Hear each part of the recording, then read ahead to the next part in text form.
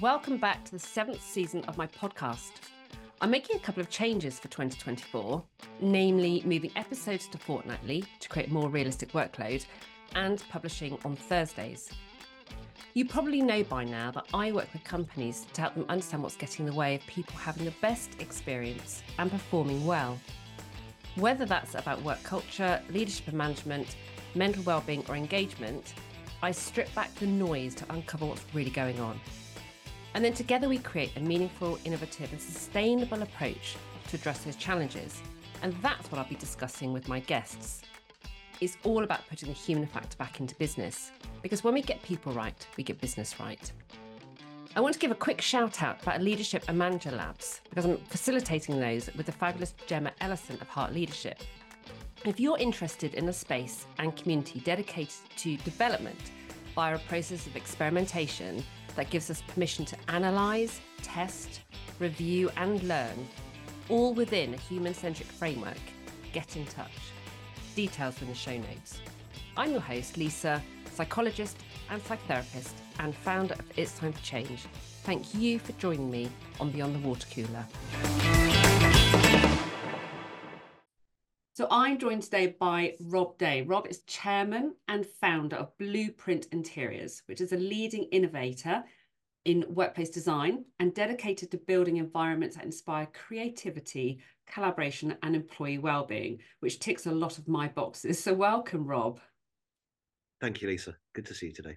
So I've invited you to be my guest today because I was inspired by your invitation, actually, to join you and De Montfort University and Steelcase in February at an event, which you'll tell us about later.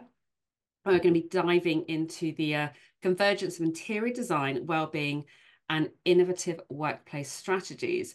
And I love that because to me, that just pulls together so many different aspects of work and the workplace, and you are super passionate about connecting the physical environment that we're in with leadership and culture, well-being, and all the stuff that I'm super passionate about.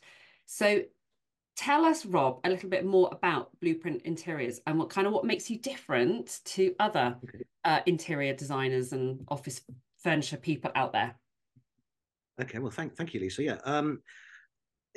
So we've been established 23 years, and I suppose when I started, having done a similar thing for various other people over the previous 10, 15 years, and earlier than that within the hotel and leisure environment. The business, arguably, you could describe us as a design and fit out company. So interior design certainly, and then the project management and providing complete service for furniture and contracting to deliver a turnkey operation. So it's quite interesting how that market has developed over the years. It's relatively easy to get to quite a big number in terms of being a 2, 3, 4 person company. So we quite quickly hit £1 million turnover and did some reasonable sized projects. But it's interesting. We found ourselves in a market with dozens and dozens of other people within a 20-mile radius. You might find at least half a dozen other companies who would be similar size, shape, and so on. And obviously, competitively, you're always trying to distinguish yourself. I suppose, arguably, when it was just me and a couple of people supporting us, you rely largely on your personality or character. I prefer to use the phrase, but you rely on that to distinguish you from competitors. And many people have built businesses that reach that sort of level of turnover, that sort of size and scale, and done it very successfully. And it's almost entirely built on relationships, basically. So a little less than 23 years ago, I started thinking about the end game and where starting in business would lead me to. I started it for 2 very distinct reasons, interestingly. One was, as a human givens specialist, you'll appreciate this. One was control over my own destiny. So I just turned 41, I think. And I felt quite vulnerable in the existing position. I worked for a small family business, but they were having all sorts of interesting personal issues. And I was thinking, well, if you can do that, if they can do that to each other, I come a long way down their list ultimately, as a valued employee, but nonetheless an employee. The second one was financial independence. Most of us go to work primarily to earn money. Obviously, we hope we will enjoy it at the same time as well. But arguably, those are the two principal reasons I went and did it. So when I thought about how do I conclude this successfully at some point, at what point do I stop? What I'd learned already was how important it is to build a team to deliver really quite sophisticated solutions and complex solutions. It isn't rocket science, but it is complicated, and you need people to do that.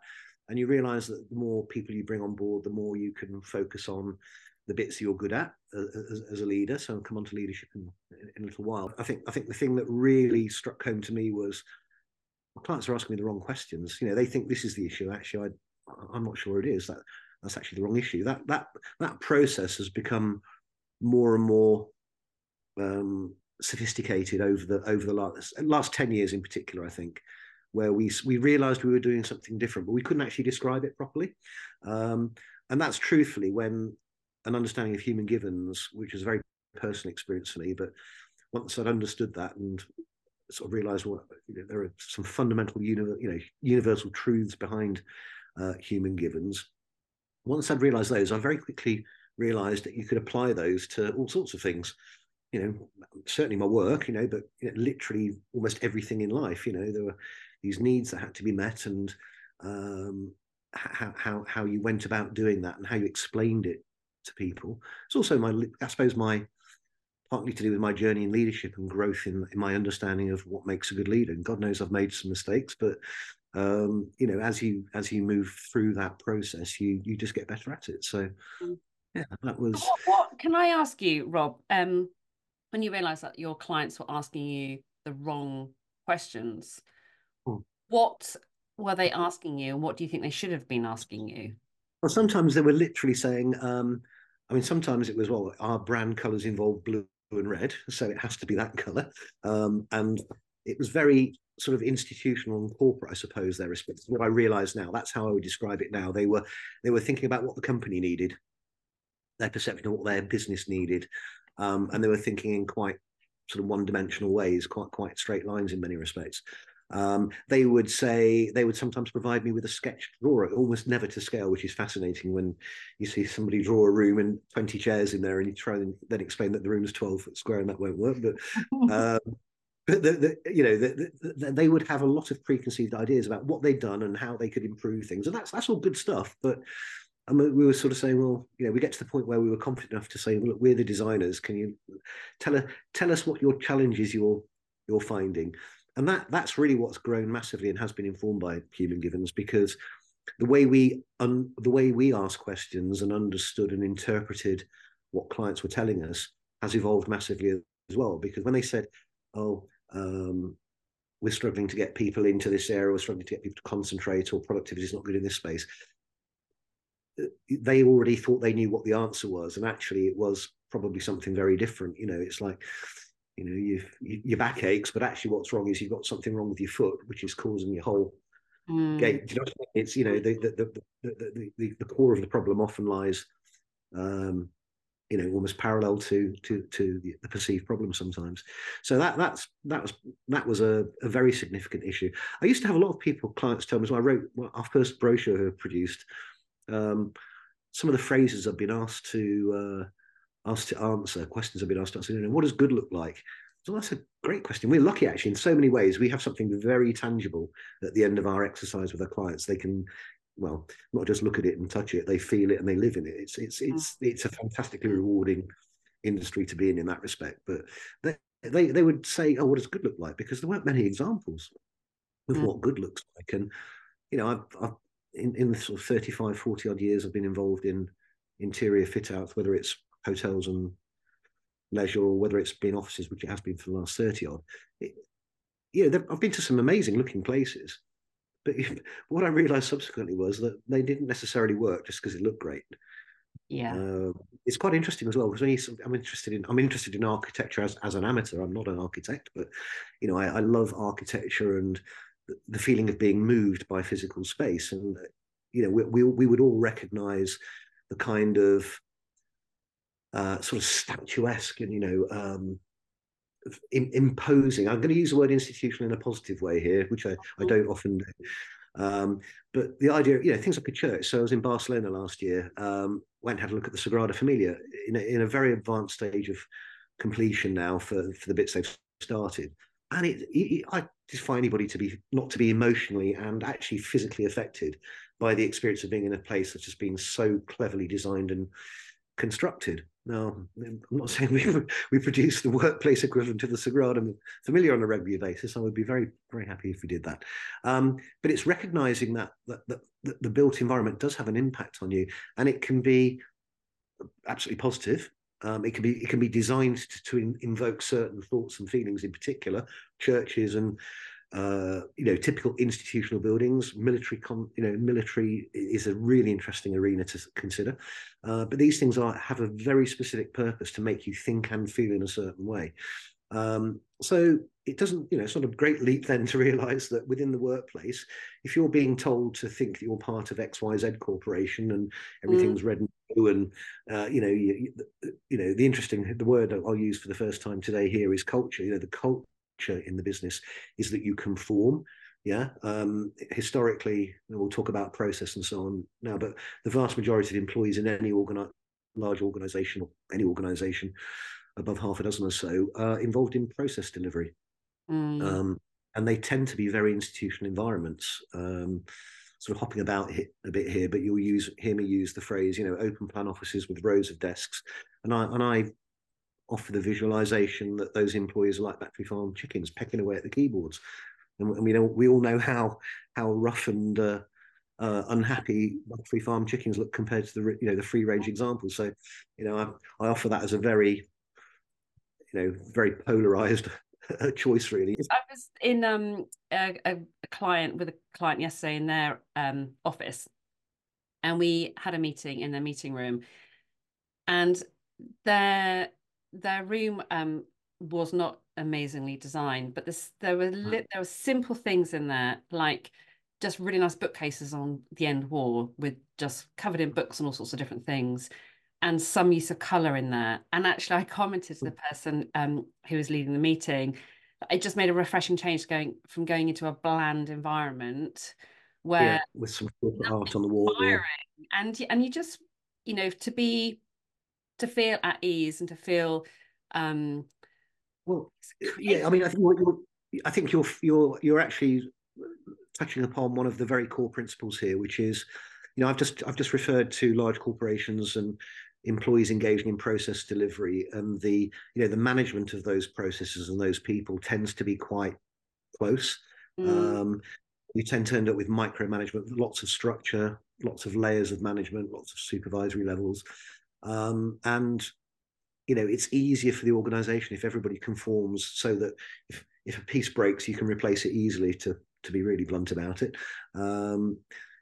If you don't generate a great deal of loyalty, and people in your delivering your process tend to move out at the drop of a hat. I've done some very large call centers, for example, back in the day. I'm not really proud of them now, looking back on it in hindsight, but people would move for 20 pence an hour pay rise, or the fact there was a PlayStation in the cafe. There was literally a transaction. So if you want to move people, if you want to motivate people, if you want to affect people, using the built environment is a very powerful way of doing it, either in a very positive way or indeed in a very negative way. And many people don't get that the strength of that connection, do they, between performance and their office environment? We put up with a lot, don't we? I mean, every time we go out into the public domain, whether it's a walk to the shops or to a supermarket or to any brand of high street shop, or we go to any pub or restaurant, or we go to any workplace, we're living in somebody else's idea of what good looks like, basically, what they think they're trying to achieve by doing that. I mean, another major dynamic I talk about at the moment, quite apart from the changing nature of work itself and the fact that process is being removed, is the other huge thing is, consider 40 years or so of home ownership, private home ownership, or at least much more control. People have much more control of their home environment. So we all watch loads of programs about DIY, Chateau in France, cookery programs, all these lifestyle programs which support this vision of what we think good looks like. And in fact, I always say to somebody, what proportion of your personal wealth, time and money, and brain power do you apply to creating a comfortable environment for yourself, primarily at home, of course? And the answer is it's changed massively over 40 years, hugely so. And that also answers one of the questions which I got asked by quite a notable law firm the other day, where they said, actually, don't have any problem getting our juniors back. It's the senior partners, of course, who are really resistant to coming back to the office. And, yeah, but they probably live in, without stereotyping too much, they probably live in sort of £1 million house with extremely comfortable lifestyle, and they've invested huge amounts of time, effort, personal wealth in creating an environment they love. If they then get planted back into a highly institutional environment, they may not enjoy having an office, and seeing the workers outside, or indeed alternatively they might not enjoy being planted out in open plan, as so many companies have done. They've implemented this everybody's open plan, with a knife and fork, quite honestly. They're not quite sure. Well, the reason they've done it is to save money on space. Arguably, there can't really be any other sound. Yeah, and I think reason. You've made a couple of comments about what does good look like, and what we experience as someone else's version of what good looks like. A lot of people don't give what good looks like a thought, and whether that's about their physical environment or how they engage with their role or with their colleagues, or whatever it is, we tend to just operate on those patterns of expectation. And this is just what we believe work is about. This is what we believe. Certain cultural, absolutely, certain cultural norms are in place. So, I do a lot of work in schools, and people's, listening to a 12, 13-year-old's perception of what the first day at work might look like, and then actually offering that to them and delivering them and seeing what they think, or certainly what my version of what an office looks like. It's quite a shock. It's quite a shock for them. We do have these cultural norms that we adhere to. Essentially, I suppose the root of it for me is that we are vastly institutionalized, whether we care to admit it or not. We have certain patterns of behavior that are imposed, society and community, but workplace is also, it's a society, it's a community. There are inherent rules that people obey, and if you don't do anything about them, then they will just go, continue. You see many organizations this sort of stasis, don't you? This kind of, well, we've always done it that way. Why would you change it? A lot of people are very resistant to change because we all know how much people enjoy control and stability and security. These are critical features of fundamental human needs, but at the same time, they're not necessarily conducive to really a healthy experience. And I think change is good. Change is always good. It always offers lessons, experiences, mental and physical fitness components to it, and it does exactly the same for business. If everything stayed the same forever, business would be very dull, and life in general would be very dull. So we actively embrace change, and I suppose arguably when we talk to many of our clients, and we do a lot of stuff through a workshop process where we do it from the senior leadership first to get the buy-in and the vision and the compliance, as it were, the encouragement at senior sort of they need to get the intellectual buy-in and back it up with proper resources. But we will take it down through layers of management as we see them, as we understand them, to try and deliver it to people who, some of them come along incredibly negative. That they will be deeply cynical about another office change. And we actually say to clients now, bring us your most awkward, intransigent, stuck in the mud types, as it were, because they're the ones who have been the greatest advocates subsequently. The actual process of the change is what they've really enjoyed, in fact. And that's another big subject we can talk about. But they've got it. There's no question. They go, I understand. I'm not being told what to do. I'm being asked to do this, but actually I'm being asked to contribute, to give the benefit of my experience as a person in the company, in the process, and say, this works for me. Otherwise, actually, this bit's really hard. I've got a great challenge with my marketing people at the moment, because I've got this, sort of quite a visual thinker, and I've just got this thing that, for so many people, the average day in the workplace, starting with getting up, sorting the kids out, doing the commute, getting into the office, think of it as a physical assault course, literally a physical assault course. And all of a sudden, you just realize it's almost funny then, isn't it? When you go, what else could my company do to interfere with my chances of success today? Oh, great, there's no car parking space. Oh, fantastic, the desk booking system's broken. Oh, great, I'm sitting next to them today. All these things that, when you think about it in that respect, you can laugh about it, but it's deadly serious. If most business leaders would agree that their people are the economic units that deliver success. Well, yeah, it's like anything else, isn't it? If you believe and really believe that, you'd resource it, wouldn't you? You'd resource the hell out of it. That's with asking the questions, isn't it? And you've said, actually having workshops, and I think that process is really important about actively engaging people and asking opinions and what makes a difference and what gets in the way. And I do that around kind of the culture and engagement and experience at work, in terms of them being able to engage with their work, perform well, and get on with their colleagues and so on. You're doing that from a physical point of view, but you're still engaging them in that process. You're absolutely right. I mean, the outcome is, as I said, we're lucky to have this tangible outcome of a physical built environment. But I think certainly in the last 3 years, certainly since post-COVID, where we've had a chance to re-engage with clients, and they've come back to us going, oh God, how do I get people back to my office? And then more importantly, they're going, actually, what's my office for? That's when it got really interesting. But actually, our ability, the workshops are for them as much as us. That's certainly how we find the information out. But it's a two-way process. We don't just, again, I've got lots of these little phrases. We don't just turn up with our designs and go, da-da, there we go, rabbit out the hat. Aren't we clever? Look at that, isn't it wonderful? I'd like to think there is that sort of magician component to our company character, as it were. But the reality is, we want people to understand what it is we're saying and what they've told.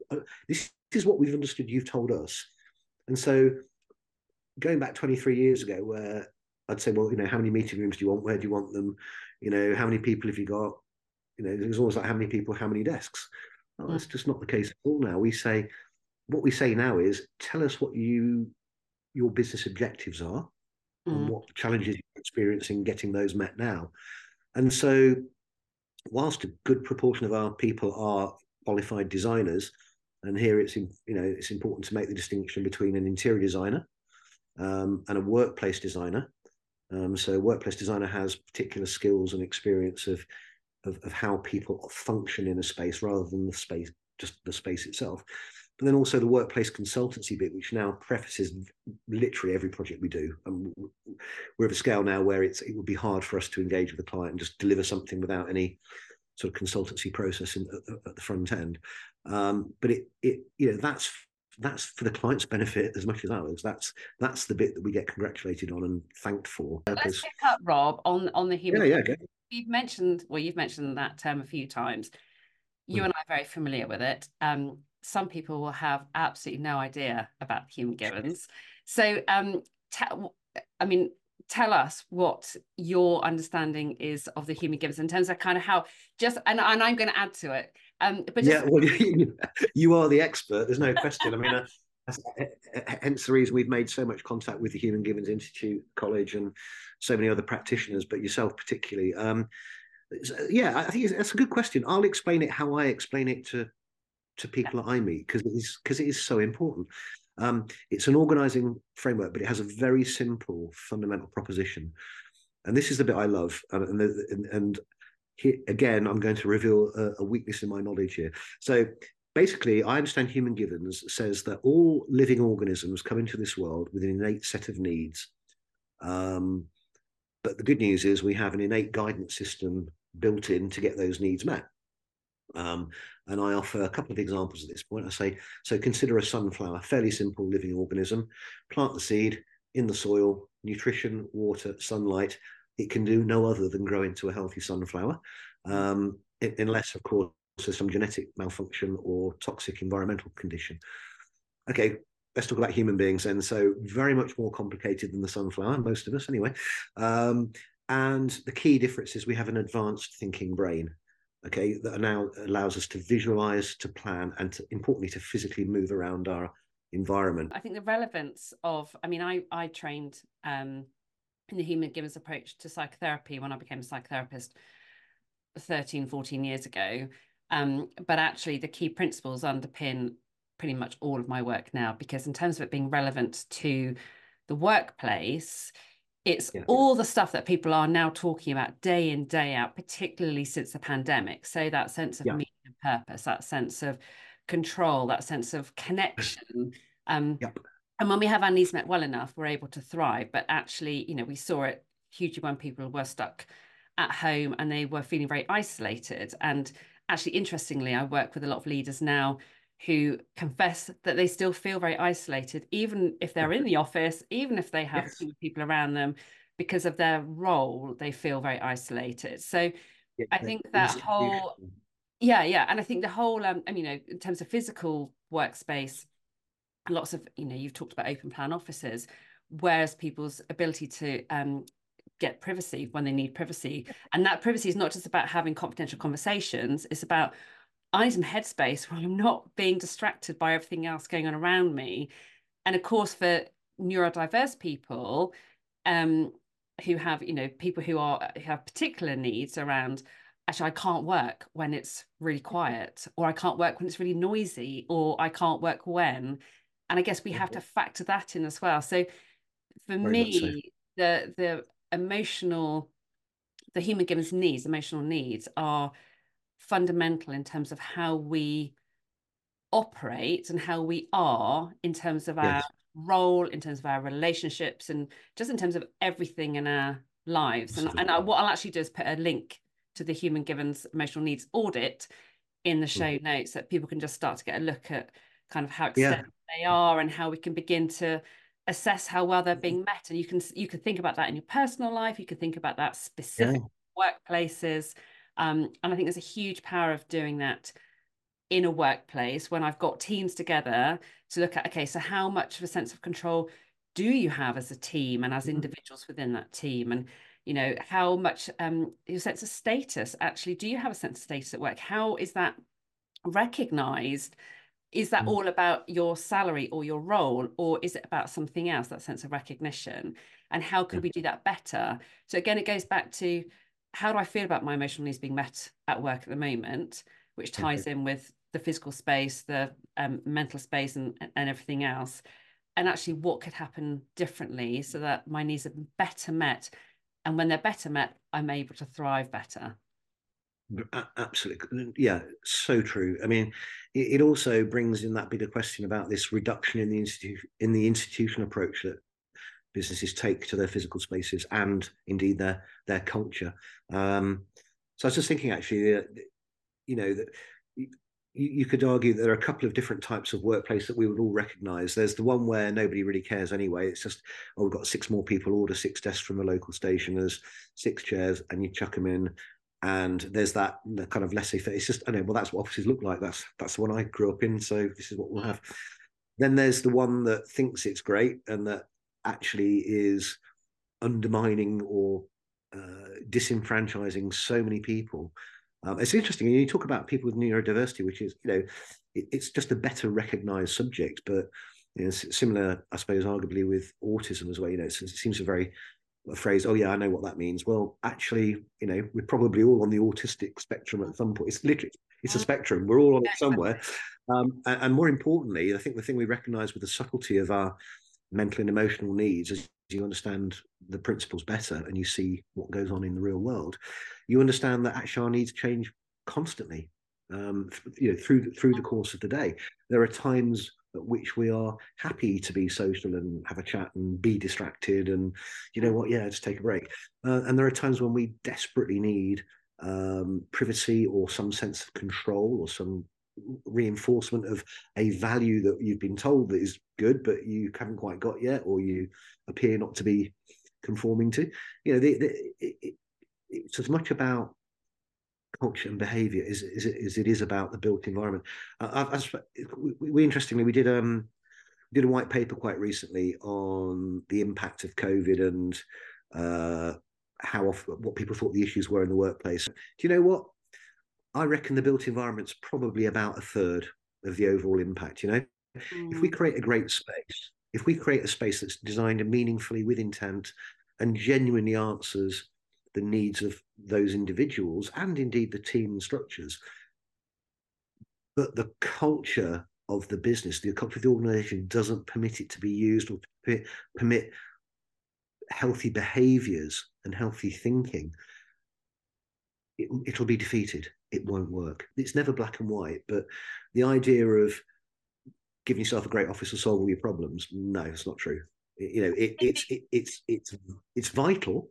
Yeah. If you really want to optimize your business and your people's chance of success, you will do everything you can. You'll remove that obstacle, that set of obstacles, that rope ladder, that muddy ditch. You'll remove all those metaphorical obstacles to give people the best that you can. But if I think the adverse conditions. I don't know why they're doing it.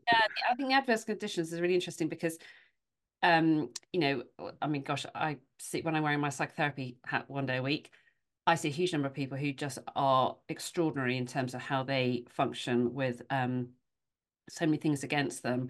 And I think in the workplace, people do get on and they are able to function. And sometimes, that little bit of additional stress at a particular moment of a pressure, like a deadline or something, can really accelerate people and can really give people that level of energy and that buzz, but it's not sustainable. And I think that's when people end up potentially burning out because they're just not in an environment that actually is about kind of, helping them. I talk about sort of feeding yourself in terms of actually nourishment and I think your point about having permission is so important, and it's all very well kind of creating the space, but actually if you know that going over to use an area over here or to go and enjoy that particular provision over there is going to get frowned upon because you should really be sitting at your desk, it's not going to make any difference. And for me,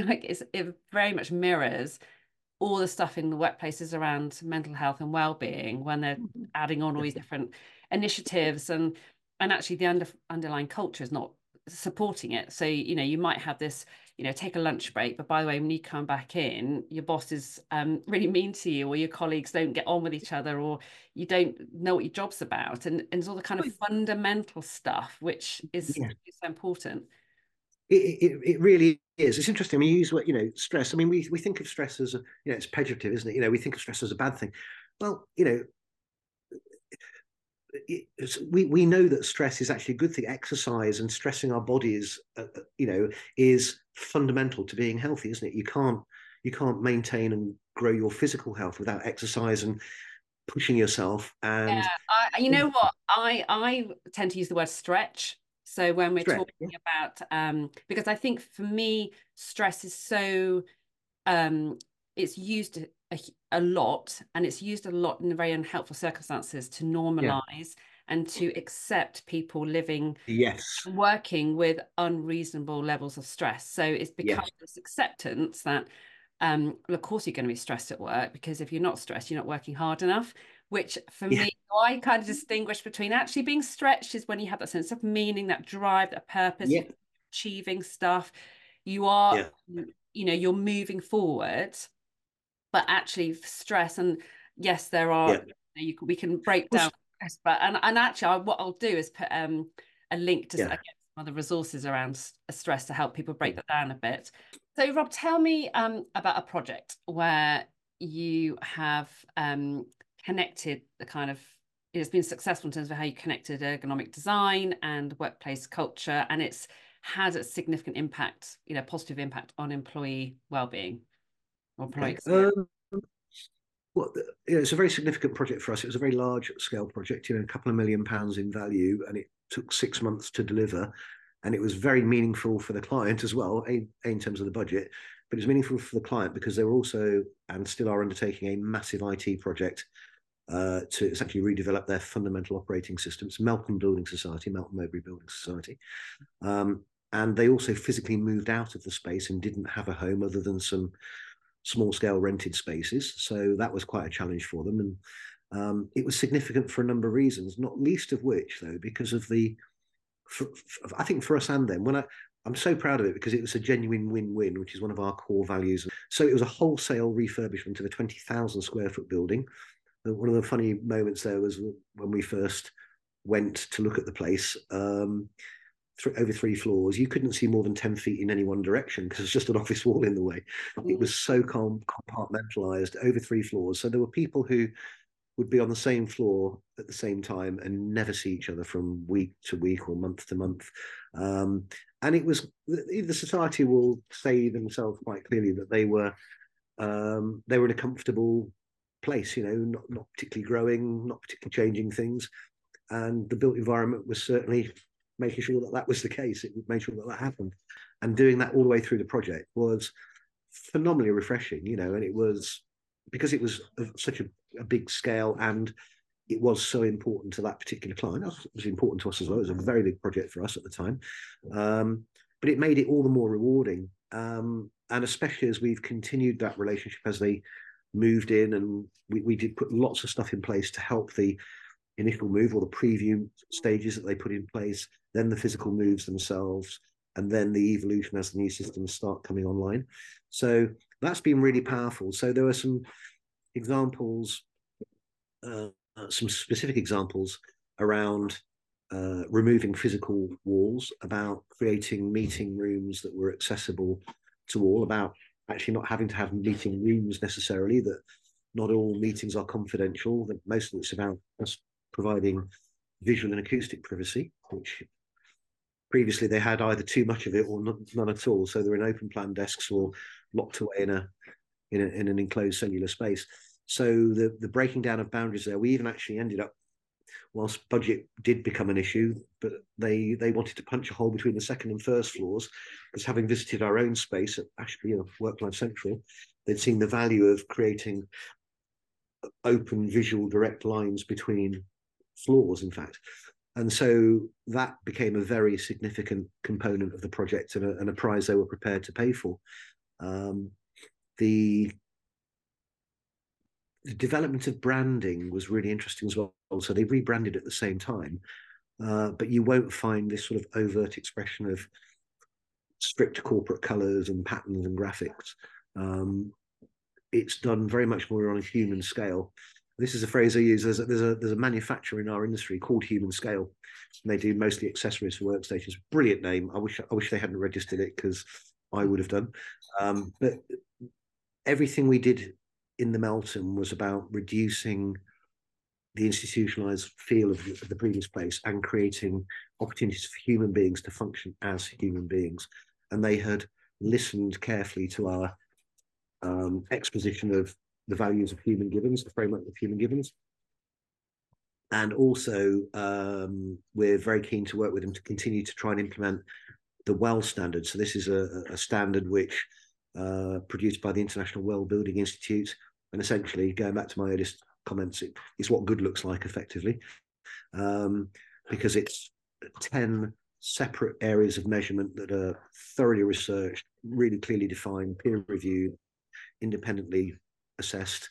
And quite frankly, when I first came across the WELL standard, I went, that's the Human Givens, answered literally in detail.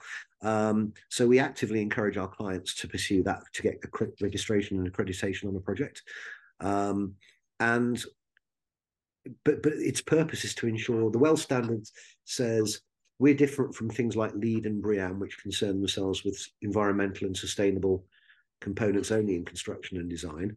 Although, yes, those are important, and indeed they form part of the WELL standard, but actually the WELL standard can be summarized as being a standard that ensures that these built environments are fit for the people using them. It's really good to hear, Rob, because it is that sense of doing something, but knowing that it's had an impact, and it's not just looks like a nice space, but is actually impacting on how people are feeling and how people are performing.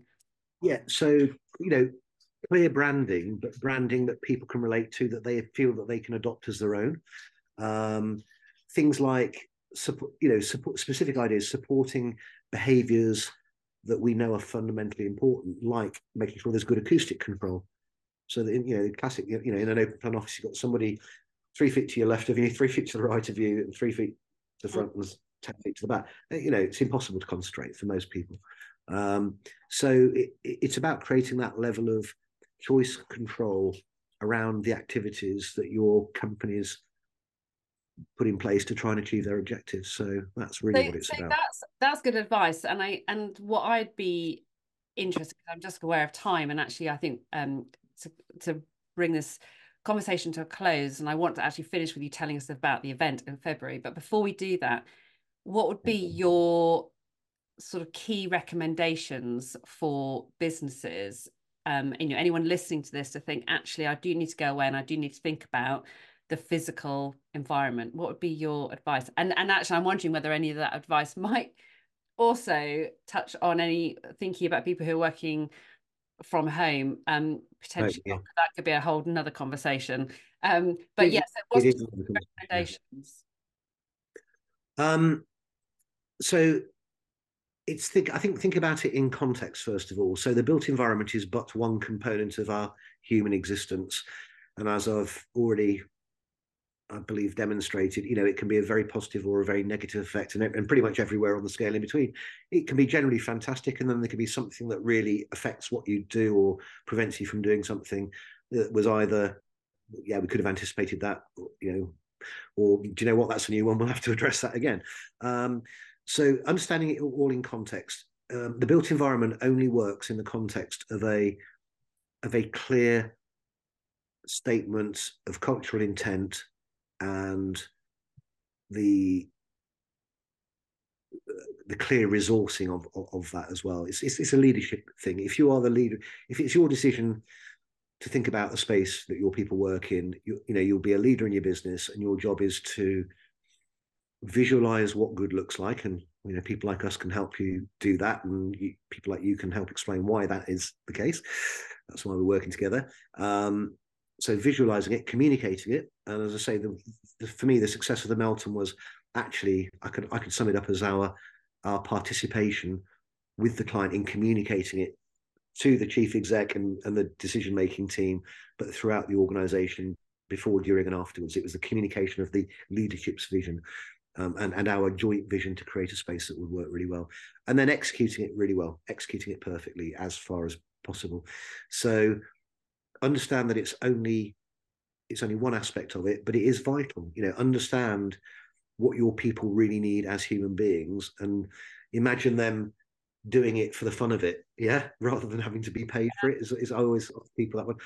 Say, imagine if they were doing it like with the enthusiasm they throw themselves into on their hobbies. Yeah. And that's so important. Imagine.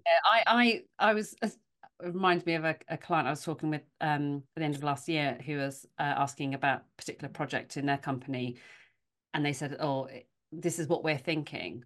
And I heard what they said, which is kind of what most people would say, because it's the normal reaction to a widely experienced challenge. And it goes back to, this is what we do because we've always done it. And I just looked at them and I said to them, does that excite you? Do you feel really enthusiastic about that particular way of approaching this challenge? And they both looked at me and went, no. And it's like, well, scrap it. Because if you're the ones who are thinking about this change needs to happen and you're not excited, imagine the hard work of trying to get everyone else on board. So just go about it in a completely fresh way, which is, what is it you want to get from this? And it goes back to the questions you've asked: what does good look like, and so on, and actually start with why we're doing this. And it goes right back to the start of this conversation about asking the right questions and addressing what the purpose of this particular project, this particular development is about. And then you can start to create something that's really bespoke, that's really meaningful to the people involved. And then that the results are going to work because it fits around them specifically. Yeah, so I just add one thing lastly. I think I mentioned before this idea of lots of prospective clients approaching us now with the question, what's my office for? That's where to start. If you start asking what your office is for, it's not accommodation for employees at desks.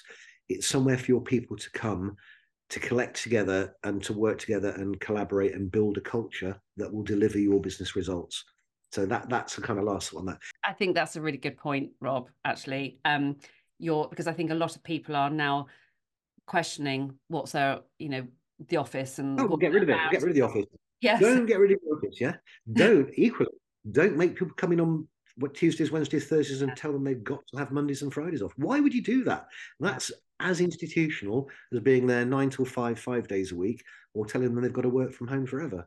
Anyway, we're not going to get into that topic, Rob, because I know that you could talk for another hour about that, and we've got to come to an end. So tell us about the event in February. Okay, so we were very excited, first of all, to go to a preview of the Leicestershire Innovation Festival, which will take place for 2 weeks in February this year.